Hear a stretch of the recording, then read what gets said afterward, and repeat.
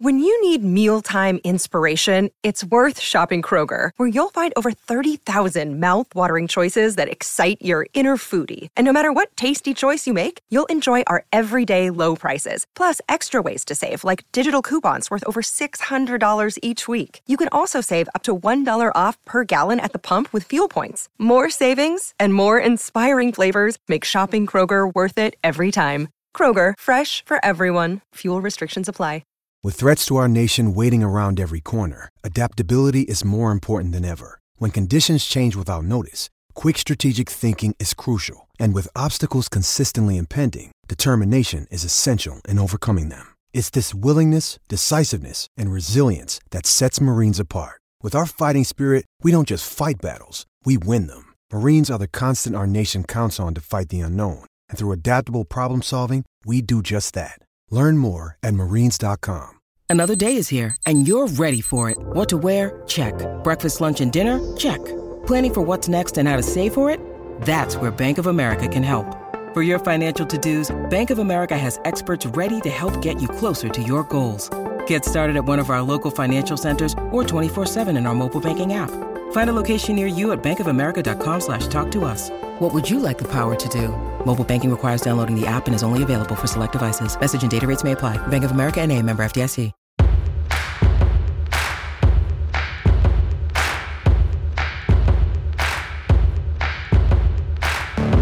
Welcome to your Week 6 edition of the Fans First Sports Network College Football Feed's fourth quarter chaos podcast. My name is Matt Tamanini, and I am joined from the city of brotherly love by the man who makes basically every college soccer game happen in the city of Philadelphia, Corey Cohen. Corey, how are you, man? I am great. Had a busy Saturday, but still found time to watch college football when and where I was able, and really excited to talk about these games. It was a pretty chaotic week. Yeah, we go into this weekend not really knowing if it's going to be as exciting as previous weekends, but there was a lot of really interesting games, a lot of games that I think told us a ton about what the college football season is going to look like moving forward. Some of those unbeaten teams that I have said from the very beginning, you got to show me something. Didn't necessarily show me something. Texas falls. USC very well could have lost, and it's only a matter of time until their defense blows up in their face. But a very, very fun college football Saturday. I was running around, Corey, as you know, I went out of town on Sunday, so I am a little bit behind in my college football watching. So I'm going to rely on you to kind of carry some of the weight of these bigger games.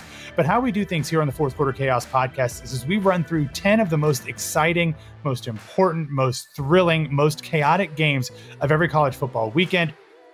We go through the individual details, the stats, and what exactly made them chaotic. And then afterwards, we give them a chaos rating between 1 and 100. And then at the end, we rate the entire weekend on its overall chaos rating. Last week was a kind of a surprising 531, Corey.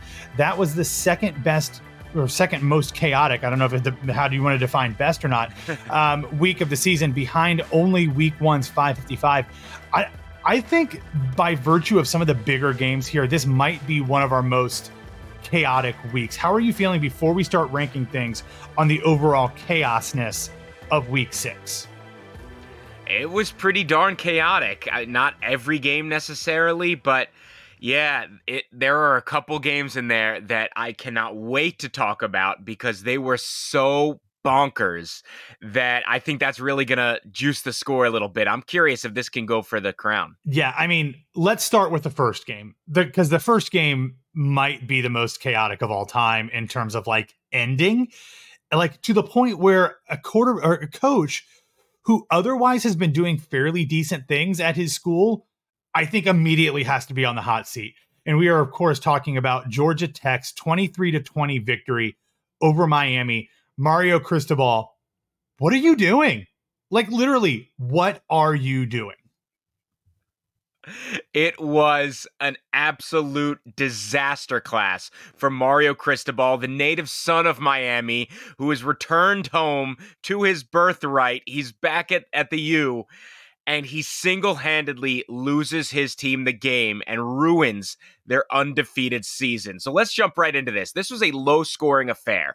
Miami had scored the first points of the game for either team at the very end of the second quarter. Going into halftime, they made a field goal in the final seconds, and it was 3-0 at halftime. So this was ugly in the first half. Then we're going to fast forward to the fourth quarter. Georgia Tech punts it away with 5 minutes and change left. They're down 20-17. Miami, we'll see if they can run out the clock, just move the chains. And they do. They move the chains 3 times. That offense, led by Tyler Van Dyke, did not have a good night, but they moved the chains 3 times on that final drive. And after the third chain move, they were in the position where they had effectively won the game. Miami was up 3. They didn't have to run any more plays. They could have just gone into victory formation, taken the knee, run out the clock. That would have been it. The commentators on the ACC network were talking about this, that every coach, they've got cards. You don't even have to do the math in your head. You have all the scenarios laid out. You've got a million assistants all over the place telling you exactly what to do when. Everyone should have known that they didn't need to run plays. But they did. They ran it on first down. They ran it on second down. And on third down, they run it again. They give the ball to running back Donald Chaney Jr. The man fumbles it on third down. I can't help but feel awful for him. They were showing pictures of him on the sideline. It's not his fault. He never should have been in that situation. The commentators were saying that on the game. This poor kid was just distraught. His teammates were consoling him. And everyone acknowledges that, again, he should have never been put in that situation. So, yes, he fumbles the ball, but it's not on him. It is on Mario Cristobal, the coach. So, Georgia Tech gets the ball back, and they're in their own field position. Miami, again, not only did they not need to run any plays, but they had moved the ball down the field. So, Georgia Tech's not even close. They're not in Miami range. But in a 24-second span, Georgia Tech's quarterback, Haynes King, throws a 30-yard bomb and then a 44-yard bomb for a touchdown. That 44-yard pass for the touchdown, unbelievable. Just wide open to find the touchdown. Haynes King with a great pass. Georgia Tech scores the touchdown with just 2 seconds left. They go up 23-20, and that effectively ends the game. Absolute coaching malpractice for Mario Cristobal, one of the most chaotic things, because not a single person watching that game could understand why on earth they were running the football when they could have just taken a knee. It makes no sense. It's impossible to comprehend. I don't know how it happened, but Miami gave Georgia Tech the game because of frankly, the idiocy of Mario Cristobal. Like, I understand that fumbling in that situation is like a 1 in 1,000 situation. Like it's never going to happen except for when it does. The difference is, even if that's like a 1 in a million chance, it's still 1 in a million. And kneeling the game is like, I don't know. Okay, maybe you could potentially fumble on a kneel. So it's 1 in a billion. Take the 1 in a billion chance, Mario. Like, I understand that it's such a tiny percentage of opportunities that you could fumble, but we've seen it. We've seen it in college football. We've seen it in the NFL. And obviously we've seen it now in this Georgia Tech Miami game. You cover the ACC for the Action Packed podcast here on the Fans First Sports Network college football feed. How does this, like, what does this mean for Miami? Like, they've had a great season so far this year, beat Texas A&M, who we're going to talk about again here in a little bit. But like, is this something that is like going to be a talking point for a week? Or is this something that plays into a larger narrative inside the Hurricane program and then essentially in the conference and then college football at large? It's a good question, and we'll talk about it definitely on the Action Pack podcast later this week on the FFSN college football feed. I think for Miami as a team, this will be with them throughout the season. And a lot of that depends on what happens throughout the season, because we still don't know exactly what Miami is. For all intents and purposes, Miami should be 5-0 with a solid, a good win against Texas A&M and going into a couple really difficult matchups with North Carolina and Clemson. And we were going to find out, are the Canes for real? Are they going to be perhaps the second best team in the ACC? Are they capable of beating the Tar Heels and the Tigers? And then later this season, they'll have Florida State and Miami. So that was going to be the question mark. And now with Miami, we still don't know if they're real, but if this team somehow does go on and beat North Carolina, beat Clemson, maybe beat Louisville, and they're in a position where they're in an ACC championship game against Florida State, or maybe they just miss out on an ACC championship game because of this loss to Georgia Tech, everyone is going to think back to that game that they had basically won and gave it away. And that's just for the team. For Mario Cristobal specifically, this will be with him for the rest of his days. He will never be able to live this down. For his sake, I hope he becomes a phenomenal coach at Miami and wins them national championships. And this is just something that they can, remember that time that he blew a game and it doesn't affect them largely on a broad scale. But man, if he does not work out at Miami, this will be looked at as the beginning of the end, not just for his stint in Miami, but it's going to be tough to justify hiring him after this if his coaching career does not work out at Miami. I know it's one decision. Yeah, it's one but game. Man, he has put himself on thin ice with Miami fans, with Miami boosters, and it's just one of those things. It is now tattooed on people's brains. Anytime you think of Mario Cristobal, this will be the first thing people think of. So he's got to do everything he can to make sure that it's a conference championship or a national championship that they think of first. Because right now, this is the thing that people think of.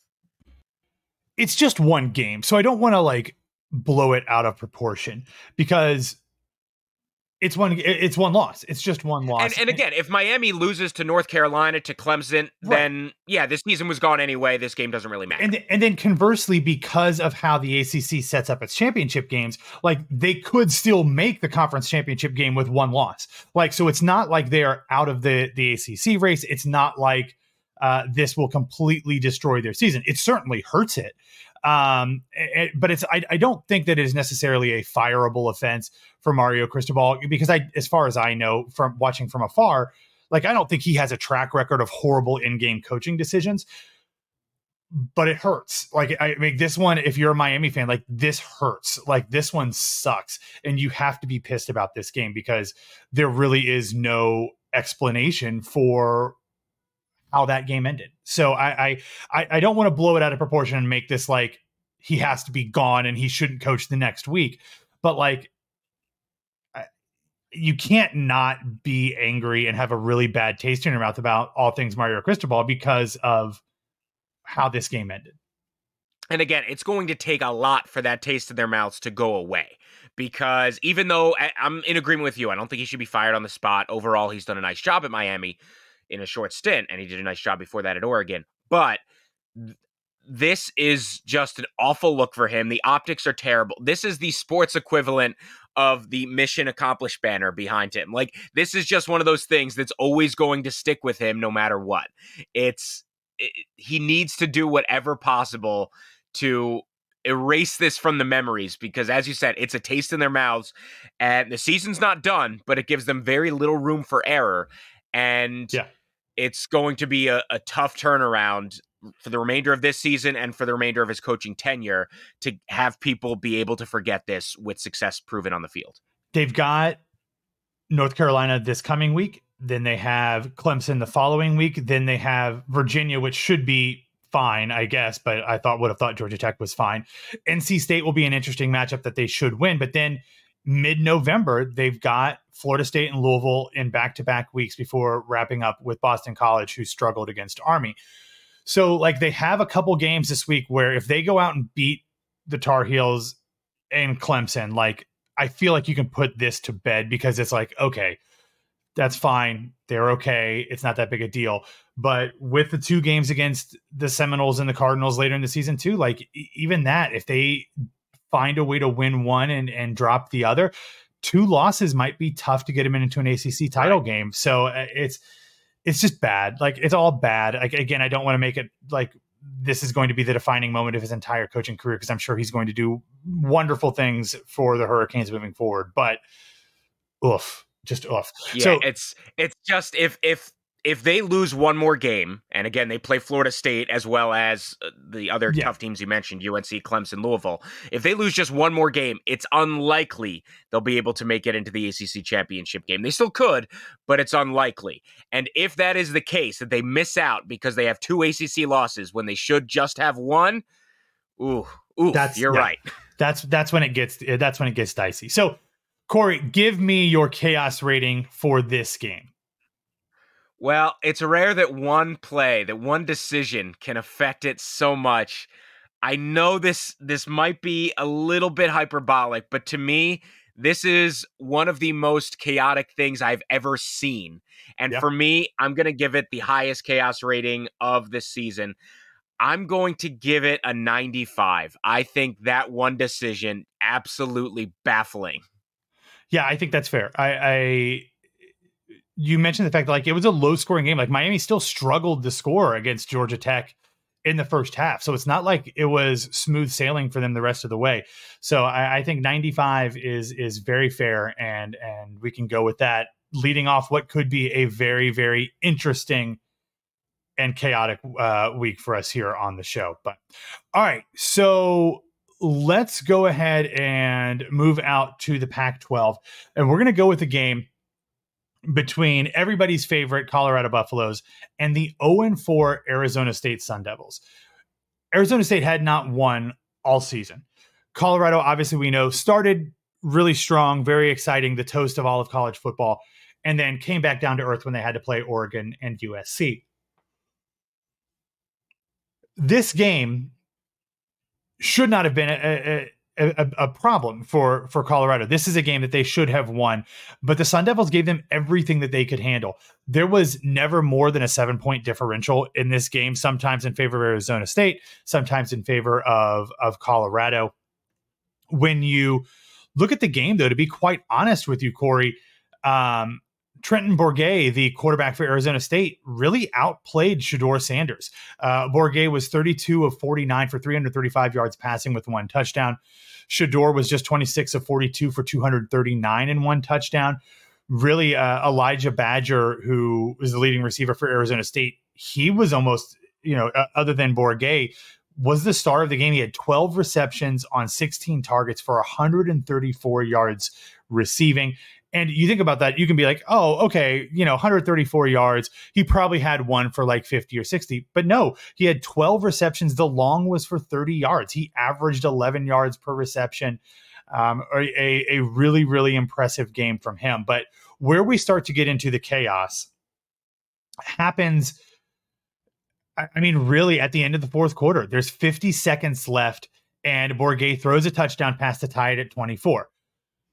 Still plenty of time for Colorado to do something. And you look at that and you say, 50 seconds left. Shedeur Sanders, you might have left him a little bit too much time. And that he did, because on the very first play of the ensuing drive, Sanders finds Giovanni Antonio for 43 yards to get the ball to the Arizona State 32.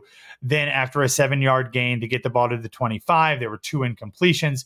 And then Colorado brings out kicker Alejandro Mata, who connects on a 43-yarder with just 12 seconds left to ice that game. Another game where I think you expect Colorado probably to handle ASU more than they actually did, but it was an exciting game. It was a back and forth game. Lots of points there where you have Arizona State score, then you have Colorado score, and then back and forth. Not as chaotic necessarily as the Georgia Tech Miami game, but you have a game tying touchdown with less than a minute left. And then you have a huge pass from Shedeur Sanders to get them essentially into field goal range. Basically right away. It was a fun game. It was an exciting game.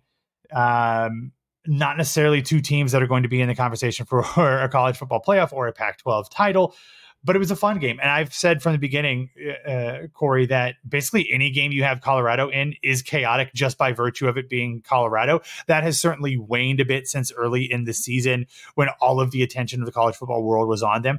But it was a fun game, a certainly thrillifying final minute where both teams score. But it was a fun one. Did you get to see much of this game? Yeah, I got to see highlights of it. I was not watching live. it was definitely an exciting ending, as you said, the back and forth and Shedeur Sanders leading Colorado down the field at the end. It's just so interesting with Colorado how their season, the narrative has gone on a roller coaster. It went from I can't believe it. They beat this team that reigning Big 12 winners, they were just in the national championship, and then they beat Nebraska, and they're on top of the world, and they got everyone coming out there. They struggle against Colorado State, but okay, that was a rivalry. And then the shine really just comes off against Oregon. They lose against USC, although that game actually became pretty close down the stretch. And now they're struggling against Arizona State, a team that got shut out against Fresno State and whose lone win this year is Southern Utah. So, they do have. Okay, I said they were 1-4. They're 1-4. I apologize about that. Yeah. Yes. Yeah. They do have the one win against Southern Utah, but this is Colorado overall. They're about where they should be. But it's just funny how the expectations went from low to through the roof to somewhere in the middle, and they've sort of evened out. It's been fascinating. I saw, some people are still trying to figure that out. Shedeur Sanders was like pumped up. He was kind of jawing at the student section at Arizona State after the game. But, you take the wins when you can get them. And for Colorado, they've now got 4. So overall, still pretty good. But not the prettiest game for the Buffaloes. Yeah, I mean, as awful as Colorado was last year, arguably one of, if not the worst teams in Power 5, this is good. This is a good win. It's a good season. So by virtue of the fact that it was an entertaining game, in the last minute saw 10 points scored, including an essential. It wasn't a walk-off field goal, but it was essentially a walk-off field goal. I'm going to go with a 66 on this one, maybe a little high, but I think that the dog and pony show around Colorado adds to all of the excitement for these games. So I'm going to go with a fairly high 66 on this one.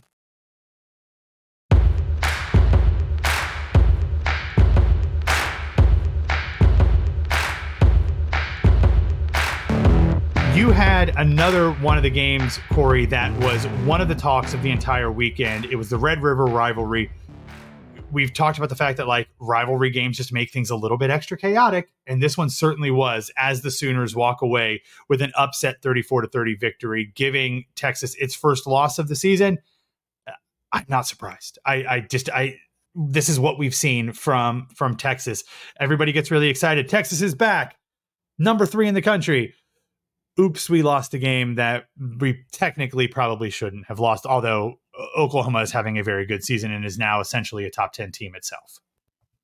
Yeah, it's interesting because Oklahoma last year really struggled under first-year head coach Brent Venables, and now they have bounced back in a major way. So this game was fun. As you said, rivalry game, and just a lot going into it, and it was played at the Texas State Fair. So the very first 2 drives of the game for the Longhorns, both were interceptions thrown by Quinn Ewers, who's done a great job this season. And the first 2 drives of the game, he throws an interception. So it looked early like this one can get out of hand. Texas is making mistakes.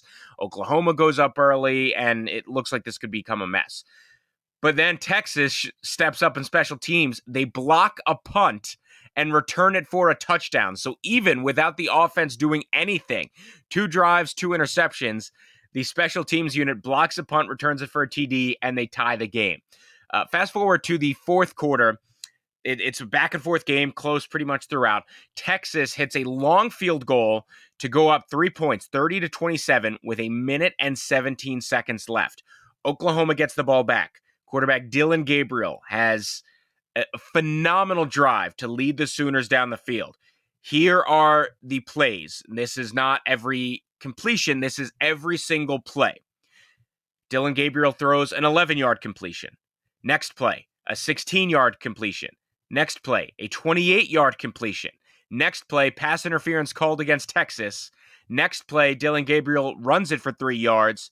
And then the next play throws a pass from the 3-yard line for a touchdown. Oklahoma gets the TD at the final moments of the game. On that last pass, Dylan Gabriel looked like he was about to be swallowed up in the pocket. He is listed at 5'11". He seems shorter. The pass rush from Texas was there. Anybody who is listed at 5'11" is really 5'9" at best. That's how these things work. So yes, absolutely. Sorry to interrupt, but Can we have a conversation about like listings? Like, come on, people. Yeah, we need a standardized metric here. But Dylan Gabriel, as you said, a generous 5'11". He was, again, just being swallowed in the pocket. He's got these giant linemen, offensive and defensive, all around him. He heaves this ball up from the pocket. Looks like he couldn't even see. I thought this might have even been an interception because he just heaves it up. And it's caught. It's caught by a freshman who makes his first reception of the game. And that was the Oklahoma touchdown to win the ball game. Just a wild game, again, with these interceptions, with a blocked punt touchdown, with Texas going up, and you think, oh, can the Longhorns hold on? And then Oklahoma just drives it down the field. Again, when I listed those plays, that wasn't just the completions. That was every single play. There were no incompletions. Every single play in that final drive resulted in positive yardage for Oklahoma. Just an incredible rivalry, an incredible game. The Horns, not quite back. I do still think that they're a very good team, but they're just not necessarily playoff level. Although, who knows, if both of these teams win out and then Texas beats Oklahoma in the Big 12 championship, you never know. So I think both of these two teams are in it because there's not really a third and fourth best team in the Big 12 that's going to take either of these two out. Kansas and West Virginia, maybe. But it really looks like these two are going to play each other again this season. So what do you have on a chaos rating for this one, Corey? Chaos rating, I'm going to go for a 77. I think the block punt touchdown was pretty chaotic. The ending was wild. The rivalry game, everything going into it. I'm going to go 77 for this one. Pretty chaotic. I did not get to watch this one because they were playing at the same time that Ohio State was playing, and I cover Ohio State, so I didn't really get to see it. But I just saw on Twitter that basically for the first, I guess, probably quarter and a half of that game, I'm estimating just based off of like timing where Ohio State was, that like it seemed like every play was bonkers. It seemed like everything that happened was insane. So certainly a very, very chaotic game happening at the Texas State Fair. So I think that's a very fair, if not conservative score to go with that one. So I like it. All right, let's head over to the SEC. And we mentioned Texas A&M earlier when it came to Miami, and they played a pretty fun game against Alabama, but the Crimson Tide ended up winning 26-20.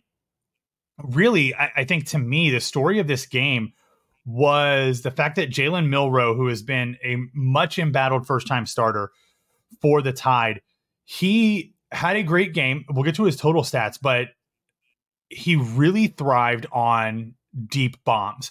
He had a total of 8 total plays that were 15 yards or more, but he had 3 that were 45 yards or more. He had a 45-yard completion to Jermaine Burton in the first quarter. Also in the first quarter, he had a 52-yard touchdown pass to Isaiah Bond. Then he had a 46-yard completion to Burton again in the third quarter. So really was throwing the ball deep very, very well. He finished 21 of 33 for 321 yards, 3 touchdowns. He did have 1 INT, but Jermaine Burton had 9 receptions for 197 yards and 2 scores. So a really, really impressive game from Jalen Milroe. But as we talk about some of the chaos stuff, there's a really fun play. Kind of chaotic, happened in the second quarter. A&M punt returner Aeneas Smith muffed a punt at his own 33, but he had the presence of mind to pick it up and then, almost immediately dodged 2 Crimson Tide gunners there on the play. And he ended up, I think, breaking like 5 tackles, or at least 5 arm tackles on the play. He ended up picking up 46 yards. And on the very next play, A&M quarterback Max Johnson found his brother Jake in the end zone, tight end Jake Johnson in the end zone to tie the game at 10. From there, A&M was up 17-10 in the third, but Alabama got a pair of touchdowns back-to-back to go up 24-17. And then with 6 minutes left in regulation, a huge play that really changed the course of the game. Max Johnson was in the end zone and was sacked, but it appeared that he coughed up the ball and kind of had a strip sack fumble that was covered by Alabama for a touchdown, but it was actually ruled an incomplete pass. But it's an incomplete pass in the end zone, in the grass. Did not go very far because obviously they thought it could be a fumble. They ended up ruling it as an intentional grounding in the end zone. It's still 2 points, but those points end up being huge because that puts Alabama up 9. And then A&M actually got into the red zone fairly late in the fourth quarter, under 3-ish minutes. They ended up having to settle for a field goal with like a little over 2 left because it was a 2-score game. There was no point of like going for it on fourth down to get a touchdown. So had that not been a safety, had they not given up those 2 points, A&M could have had a chance to win the game. They ended up losing 26-20 because unlike Mario Cristobal, you did not have to really run plays for Alabama. They did until they, could get a few first downs and then kneel it out. But New York City streets out there with the horns blaring. But a fun game and an entertaining game. I'm at the point now, Corey, where I don't think Alabama is very good, but I don't know who in the West is going to beat them. I mean, they're going to have to play LSU on November 4th. That game is always interesting, but LSU doesn't look very good. So even if they lose that game, they could still potentially make the SEC championship game. But I really feel like this could be a year where maybe Alabama could upset Georgia in the SEC championship game and eliminate the SEC from contention if Georgia drops a game along the way. So it could be interesting. That could be super chaotic. For now, I don't know that this game was highly chaotic. It was a fun one, a good, entertaining game with some fun plays. But I'll stick to the median here and just say this is a 50-point chaos rating for me in this game, Corey.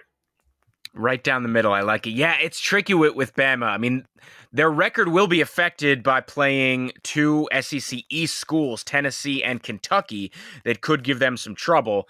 But yeah, the SEC West kind of down this year. I still think Alabama probably comes out and will play Georgia in the SEC championship. But I'm still not exactly sure what to make of Bama. On one hand, I think that they're a very good team, and if you let them get on a roll, they could be dangerous. But on the other hand, I don't know. They do have some trouble with schools that they should probably be handling a little bit easier. But I like your score of 50. Speaking of teams that should have been handled much easier, let's go out to the Pac-12 After Dark game. I was packing for my trip to fly out at like 6:30 a.m. on Sunday, so I was still up way later than I needed to be. So I had the USC and Arizona game on in the background. And as you'll talk about, but I just want to say, like, by the time I went to bed, this game felt like Arizona could run away with it. They were up 17-0 at one point. I think USC scored by the time I went to bed, but the Trojans end up winning 43-41 in what I imagine, since I didn't see a ton of it, had to be a fairly chaotic game, Corey. It was definitely chaotic. So yeah, this is USC undefeated, hopes of making the playoff, maybe winning a national championship, and they're playing Arizona. And by the way, this is in LA. This is in Southern California. So this should not have been a problem. Arizona takes a 17-0 lead early on. I believe that was early in the second quarter. And everyone is just kind of, okay, well, waiting for USC to wake up. And to be fair, they did. It took them a little bit, but they did make their way back. USC took the lead. Then midway through the fourth quarter, Arizona ties it with a touchdown and a 2-point conversion. So they tie the game midway through the fourth quarter. With just over 2 minutes left, Arizona has a long field goal attempt to take the lead. They miss it. Not much you could do. I believe it was like a 50-yard, might have even been a little over 50-yard attempt. Then USC gets the ball back. Again, just a couple minutes left. Caleb Williams drives down the field all the way to the 6-yard line. It was a great drive from Caleb Williams. Like a Heisman, what do they say? A Heisman moment. They always look for the Heisman moment, that drive late in the game when you lead your team down the field. He did it. He had a great drive, led his team down to the 6-yard line with 30 seconds left. Okay, so you and I have talked about it on this feed, on the Fourth Quarter Chaos podcast. If you are Arizona, you think, oh, maybe you let USC score a touchdown and then you give your team time to run. Then if you're USC, you think the opposite. We don't want to score a touchdown. We want to drag this down to the final 2 seconds, call a timeout, kick a field goal, and win the game right there. Well, talk about head coaches with poor decision-making. Lincoln Riley is another one of them. He doesn't try to just let this one run out to 2 seconds and kick an easy field goal to win. He could have kneeled the ball or just centered it and kneeled it just to set things up, make it easy for his kicker. He didn't do that. They ran plays. With 19 seconds left, they fumble the ball. Now, they did recover it, but again, just a near disaster when they could have just been centering the ball, kneeling it, and waiting for this to go out. So even if, I don't know if Arizona, I don't think they were even trying to let them score, but USC was trying to. Like, everyone was backwards. I was thinking when I was watching it live, because I stay up crazy late, and I was watching this one all the way through. And I'm watching this, I'm thinking, okay, Arizona's got to let them score. And then, but if you're USC, you do anything you can to not try to score. And instead it was the opposite. USC seemed like they were trying to score, but Arizona didn't want them to. It made no sense. Again, they fumble it with 19 seconds left. They recover it. So then in the final moments, they have what should have been a chip shot field goal to win the game. It was a 25-yard attempt. USC just has to hit this, and they win. But the snap was high. The snap was so high that the placer couldn't get it down. The kick was blocked. There wasn't even a chance really to get it off. The kick was blocked by Arizona, and this game goes into overtime because that's the final play of regulation. So into overtime, USC scores the touchdown first. Arizona, on the very first play of their offensive possession in overtime, scores a touchdown. It's a touchdown pass. Great pass. It was an excellent game from the Arizona quarterback, Noah Fafita. So on the very first play, they equal USC, and they just need an extra point to win it. And people are starting to wonder, should they go for two? Should they just knock USC right out here? They just had one play, and they scored a touchdown from 25 yards. You're now from 2 yards. Why not just go for it and try to steal this victory? But they don't. They kick the extra point. They tie the game. They go into double overtime. Again, if it's me, I would have gone for the kill. Yeah, you go for the kill. You're on the road. You're playing with house money. You just got to go for the win. They don't do it. They play conservatively. They go into double overtime. Arizona scores on the touchdown. They miss the 2-point conversion. USC gets the ball. They score on the touchdown. They miss the conversion. So it goes into third overtime. And with the new rules, starting in triple overtime, it is just a 2-point conversion shootout. No more touchdowns. It's just back and forth from the 2-yard line. USC scores. Arizona, again, just one play, and Fafita gets sacked on the final play. USC's defense, for the first time all game, steps up, makes a big play, and the Trojans escape with a win. But man, this game was wild. It was chaotic. It took 3 overtimes. There was a block kick because of a high snap. There was a near disaster from Lincoln Riley in terms of kneeling. There was one moment where USC players tried to push the Arizona punt returner into the ball to try to force a fumble. It was wild. They were like kidnapping him, trying to run him into the ball. Just a bonkers game that went till like 2 a.m., I think. That was probably pretty close to when I was waking up, actually, for my flight. So Lincoln Riley, bad in-game decisions with not kneeling or centering the ball. Also, horrible coaching decisions. Why Alex Grinch is still employed at USC, especially coming over from Oregon. He knew what he was at Oregon, and he still has a job. So, Corey, give me your chaos rating for this game. This one's going to be high. I will go with the same score that we gave in week 1 to Colorado TCU. I'm going to go for a 92 because to me, this game was absolutely chaotic. And by the way, total agreement with you. USC has no defense and it's completely unsustainable. I think that's very fair. Very fair. Like I said, I saw the highlights, did not see the game because I was sleeping. But this seems very much warranted. All right, I'm going to go. I'm going to stick out in the Pac-12 and go with UCLA and Washington State. Washington State has been kind of one of my darling teams of the season. One, because they're one of the 2 teams that are just kind of being left for dead from the Pac-12. But also, Cameron Ward, I think, has had a really, really good season coming into week 6. Kind of a dark horse Heisman Trophy contender. That probably ends this week, at least for the time being. He has plenty of time to kind of resuscitate it, but he is not necessarily at the front of my mind for the Heisman Trophy now because UCLA beat Washington State 25-17. And what is especially chaotic about this game is that there were 6 turnovers, 4 of them from Wazoo, 2 of them were interceptions from Cameron Ward. Ward was 19 of 39 for 197 yards passing and 1 touchdown to go along with those two interceptions. Washington's total ground game was 19 attempts for 12 yards. Now, there were 12 yards of those that were on sacks to Ward. But even without that, they were 12 carries for 24 yards. So they were averaging sack adjusted 2 yards per carry in this game. They actually took a 17-12 lead into the fourth quarter, but UCLA ended up picking up 13 points, and Chip Kelly's team walks out with a 25-17 win. I guess go Big Ten, because UCLA will be in the conference that I follow coming up here very soon. But 2 of 13 on third downs, not great for Wazoo. 12 rushing yards total, not great for Wazoo. 4 total turnovers, not great for Wazoo. Just a really, really poor game from a team that I was kind of really pulling for out in the Pac-12, Corey. So this one will go a long way to kind of deciding who's going to walk out of that. That's kind of eliminates one more contender from that title race for now. Although, again, because they do the thing where there's no divisions and you can maybe sneak in there with 2 losses. But I think this game was more telling because Washington State was already a team that was like on the outside, just kind of hoping to get some, kind of sneak in there.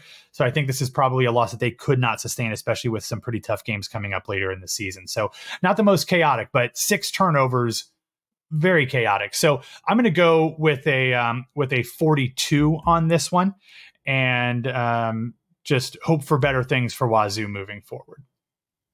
Yeah, I think that's a solid score. Definitely rooting this year for Washington State and Oregon State. And they're just sort of in that hodgepodge right behind the front runners in the Pac-12, Oregon, Washington, USC.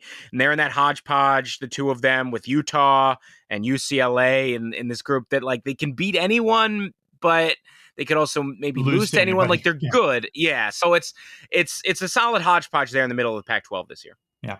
All right, let's go over to the SEC and tell me about LSU and Mizzou, because I did not see much or any of this game, because I think this one was also on. Was this a noon game as well? Okay, so I'm not 100% sure what the time was, but I did not see much of this one at all. Yeah, this was when your Buckeyes were playing. So, yeah, LSU versus Missouri, the battle of the SEC Tigers. And, this was an interesting game. It was an offensive shootout. Again, LSU second week in a row where their offense is excellent. Jaden Daniels having another really good day at the quarterback position, 259 yards, 3 touchdowns.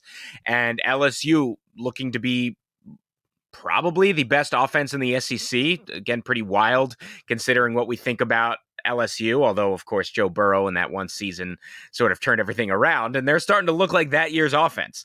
But the defense, not so much. So this was a shootout. Early on, the very first score of the game, Missouri gets a touchdown, and they go for 2, which was interesting. So I think that just sort of set the table for a fairly chaotic game. Then, again, fast forwarding to the fourth quarter, Mizzou is down by 3 with under 2 minutes left. Missouri's quarterback, Brady Cook, fumbles it but recovers. But again, near disaster there. Nothing came of that drive. They punted away. LSU gets the ball back, and they end up having to punt it away. So now Missouri has the ball back. Just under a minute left. They're pinned up against their own end zone. So there's a chance here they would have to drive it all the way down the field. But again, this is just a 3-point game, so they only need to get into field goal range. But almost instantly, Missouri quarterback Brady Cook throws an interception that is returned for a touchdown. It's a pick 6, his second interception of the game. And LSU, a team that struggled throughout this game, and it was close against Missouri, they end up winning 49-39. It was not as comfortable as that scoreline makes it seem. This was a close game throughout. Again, Missouri had a chance on that final drive, but it was a pick 6. But that second half especially was back and forth excitement. The scoring in the second half, at halftime, Missouri was leading. Into the second half, LSU takes a lead, then Missouri takes a lead, then LSU takes a lead, then Missouri takes a lead, and then LSU takes a lead, which they ended up solidifying with that pick 6 at the end. So just back and forth in the second half, lots of scoring, a defensive touchdown. There were also some weird things from the refs. There was a Missouri touchdown where there was clearly a false start that the refs didn't call. So Missouri, they might have gotten a touchdown anyway, but certainly on that touchdown run, the refs missed an obvious false start. Then at one point, LSU ran the now patented tush push at the goal line for a touchdown. Jaden Daniels clearly got into the end zone, but the refs did not call it a touchdown. Now, LSU still did score on that drive, so it didn't affect the game necessarily, but just some odd ref calls in that game. So fairly chaotic in that one. Just a very interesting game between two of the Tigers in the SEC. All right, so what do you have as your chaos rating? I'm going to go with a solid 64 for this one. All right. Let's go out for the first time outside of the Power 5 conferences, and let's talk about a couple of G5 teams. One of them who was ranked coming into this game, and one of them who I think should be ranked moving forward on everybody's ballot. The team that was ranked was the number 25 Fresno State Bulldogs. They were taking on the Wyoming Cowboys. Wyoming ended up winning this game by a score of 24-20, but it got a little tenuous there at the end with about 8 minutes and 31 seconds, 8.5 minutes left in the game. Wyoming was up 24-10. You feel like, okay, this is comfortable. We're in good shape here. Fresno State kicks a field goal, cuts the lead to 24-13. It's 11 points. Still fine. You're getting the ball back if you're Wyoming, but you're not, because on the ensuing kickoff, Fresno State recovers an onside kick and kind of catches everybody by surprise. There's still, 8.5 minutes left. You don't think that that's necessary at this point, but they took the gamble and it paid off. On that drive, they ended up scoring a touchdown to cut the lead to 24-19. They tried to go for the 2-point conversion, which would have made it just a 3-point game. They failed. So it is still a 5-point game. Field goal does them no good unless they have multiple possessions. Wyoming ran the ball really well on their ensuing drive. They ran about 3.5 minutes off of the clock, but with 1:53 remaining, they kicked a 47-yard field goal that doinked off of the upright. So that leaves the game at 24-19, just under 2 minutes left. So Fresno State has a chance to pull off the comeback. They're driving, but with 46 seconds left, Fresno State throws a pass. It is deflected by Wyoming defensive lineman Cole Godbow, and he returns it for about 23 yards, essentially ending the game. Corey, I don't know about you, but I love a big man interception. There was no touchdown here, but seeing a big man rumble with the ball the opposite way is always exciting and fun for me. So no chaotic ending in terms of like him getting the pick six where he knocks over 20 guys as he bumbles his way down the field. But to end the game essentially on a big man interception is very fun and exciting for me.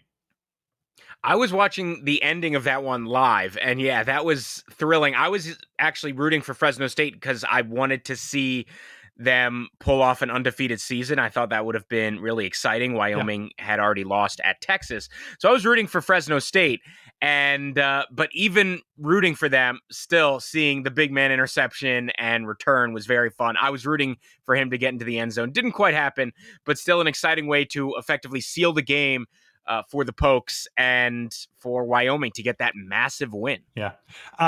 Because of the onside kick, because of the big man interception, I'm going to go with a 48 here. Nothing spectacular, but a fun, good G5 game. And I think we don't give enough credit for G5 games being super entertaining because they're not necessarily the ones that impact the college football playoff. But if you watch G5 football, like it's usually some actually more exciting games in a lot of cases than if you just stick to like the mid-level Power Fives. So, and those two teams are legit. I mean, Wyoming, again, their only losses to Texas, they beat a Power 5 team in Texas Tech. Fresno State beat 2 in Purdue and Arizona State.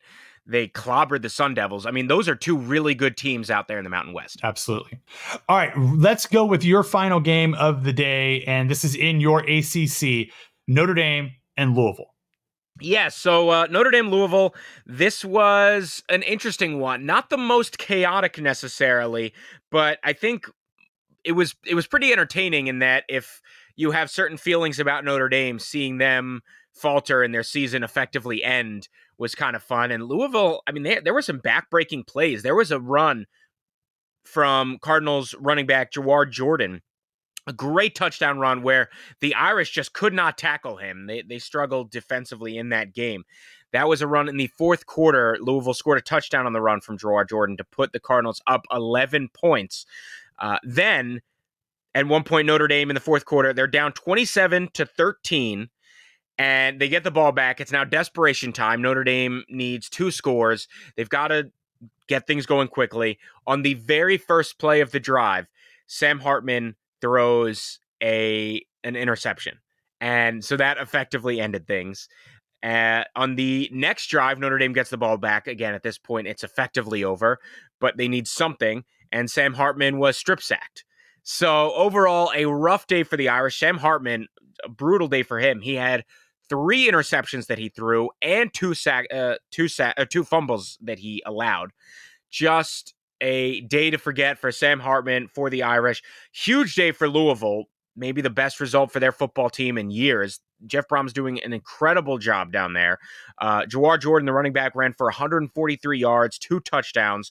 The Cardinals, again, essentially eliminate Notre Dame, who now have 2 losses, 1 to your Buckeyes, 1 to Louisville. And for the Cardinals, they are now 6-0. They are already bowl eligible. And amazingly, they are 3-0 in the ACC. So this is a squad that went from, we kind of thought they would be in the mid to low tier of the ACC this season. And what a turnaround. They have an outside chance, because of how easy their schedule it is, to make the ACC championship game. So it's going to be pretty fascinating to see what Louisville can do this year, but they don't have to play North Carolina. They don't have to play Florida State. They don't have to play Clemson. So the only ranked opponents on their schedule are Duke and Miami. And in conference, they will play Kentucky to close out the year, but that doesn't matter for the ACC standings. They just have to beat Duke and Kentucky, and they're in the ACC championship game. So it is realistic that Louisville could play against Florida State. And for the first time this season, they really did prove it themselves to me with that win against Notre Dame. Yeah, putting up that many points is pretty impressive against that Notre Dame defense. Obviously, all the turnovers you talked about certainly helps. Getting 5 turnovers certainly helps. But all right, Corey, so what is your chaos rating for this one? The game had, as you said, those turnovers. Sam Hartman had a brutal day. Notre Dame season effectively being over. Louisville sort of bursting onto the scene. I'll go with a 52. I'd say like a little bit better, a little bit more chaotic than average. Okay. All right. The last one I'm going to go with is Nebraska and Illinois. Not the most exciting game, but it is chaotic when you can have 2 touchdowns scored within 10 seconds of each other by the same team. With 6:47 left, Nebraska running back Anthony Grant just plunges in from 1 yard out. Easy, no doubt play. That's a very simple, common play, especially from a Nebraska team. However, up 10-0, Nebraska says, why not? And they went for the onside kick. Brian Buschini recovered it, and it was really just kind of an impressive play. And then on the very next play, quarterback Heinrich Harburg takes a quarterback power right up the middle to score a touchdown. So Nebraska goes from being up 3-0 to being up 17-0 in the course of 10 seconds of gameplay. So not a super chaotic game. It's Nebraska and Illinois, whoopee, but a certainly thrilling 10 seconds of action for the Huskers. So not the most chaotic game of the season, but I will go with let's go with a 22 on the chaos rating, just because it was such a small fraction of the game, but a thrilling and an exciting fraction of the game nonetheless. All right, Corey. So that is the last game on our schedule this week. If you've been scoring at home, you know that this is by far the most chaotic week of our season, because we have a chaos rating of 608, which is 53 more points than week 1. Again, not exactly scientific, because our whims change and our scoring is very subjective on a week-to-week basis. But I think this will hold up because of the Arizona USC game, the Georgia Tech and Miami game. Like, having 2 games in the 90s is really, really difficult. And then you throw in that Oklahoma and Texas game. So very chaotic. I feel good about that score, Corey. I do too. This definitely felt like the most chaotic week of the season so far. Again, largely because of the two things that everyone was talking about: USC having to go to triple overtime against Arizona, and then Mario Cristobal's decision to not kneel the ball and Georgia Tech winning that game. And then, as you said, these other good games. The Red River Rivalry was fun. Obviously, Dion was always in play. LSU Missouri was fun. So definitely some good games spread around, but those two leading the way. I definitely agree that just with the eye test, this was the most chaotic season. I like that our score reflects that. Absolutely. All right, not a ton of ranked games next week, but the Big Ten is going to bring you one as number 8 Oregon visits number 7 Washington on ABC at 3:30. So I think that one will be fun. I don't know if it'll be super chaotic, Corey, but give me one game that you think is going to be especially chaotic in Week 7. I'm leaning toward that, but outside of that, because that game, I mean, definitely, as you said, game of the week, I do think it could be pretty chaotic because both offenses are high-powered. Michael Penix and Bo Nix, that's going to be thrilling. So I think that game will be the most chaotic. But if you give me a second option, I kind of think USC Notre Dame. That's going to be a huge game for the Irish. Coming off their second loss, they're going to have a lot to prove to themselves, even though they're essentially out of the playoff conversation. USC just barely escaped against Arizona. Again, a rivalry game between those two schools. I think that's going to be pretty chaotic. So I'll go USC Notre Dame at night. Sounds good to me.